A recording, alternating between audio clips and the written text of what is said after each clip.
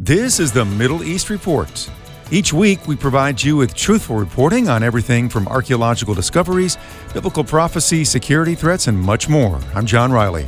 A new set of Dead Sea Scrolls, ancient fragments of biblical texts dating back to almost 2,000 years and thought to have been hidden during the Jewish revolt against Rome, have been found in an Israeli desert. The first set of Dead Sea Scrolls to be discovered were found by a Bedouin shepherd in the same area in 1947 and are considered among the most important archaeological finds of the 20th century. This recent discovery includes portions from 2 books of the 12 minor prophets. CBN News Middle East Bureau Chief Chris Mitchell has more.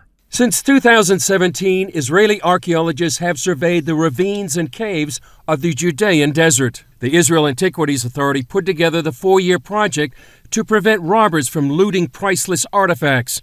Work included rappelling more than 200 feet down to one of the main caves. Inside, the team dug and sifted soil not touched for nearly 2 millennia. Their work uncovered biblical treasures, including pieces of scrolls nearly 2,000 years old. Perhaps the most important finds are these scrolls from the book of Zechariah and Nahum. These are the first biblical scrolls found in the Judean desert in nearly 60 years. The Jews who fled the Romans in 70 AD brought this scroll to the cave. The recovered portion of the scroll comes from the book of Zechariah that says, "These are the things you are to do. Speak the truth to one another. Render true and perfect justice in your gates. And do not contrive evil against one another.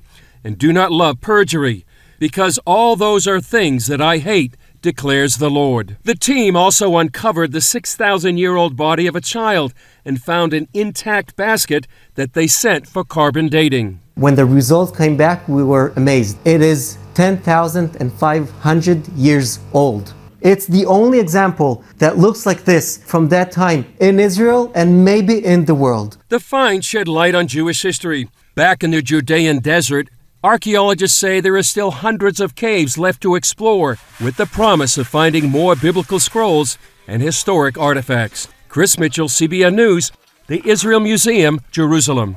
You're listening to the Middle East Report. I'm John Riley. Traveling to Israel to see and experience the places you read about in the Bible is not possible at the moment due to COVID-19. Israel continues to be closed to tourists.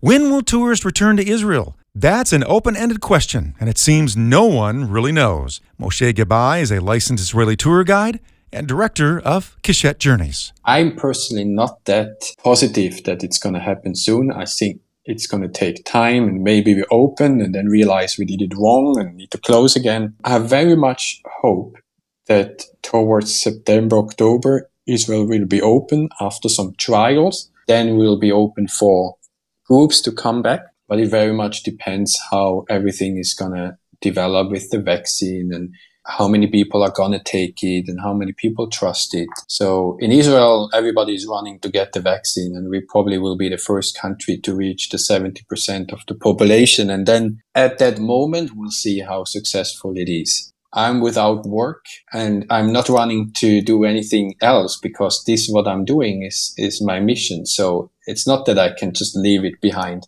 This is what I want to do for the rest of my life.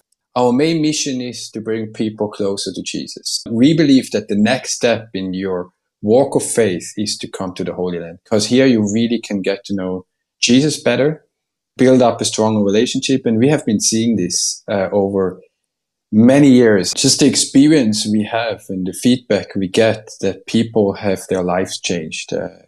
They have personal encounter with Jesus. They have moments that change their life. They experience healing. Our business, it's a company, but it's our mission that we can fulfill with Keshet Journeys. That's the Middle East Report from American Family Radio. I'm John Riley. Thanks for listening. I want to remind you that podcasts of this show are available at afr.net.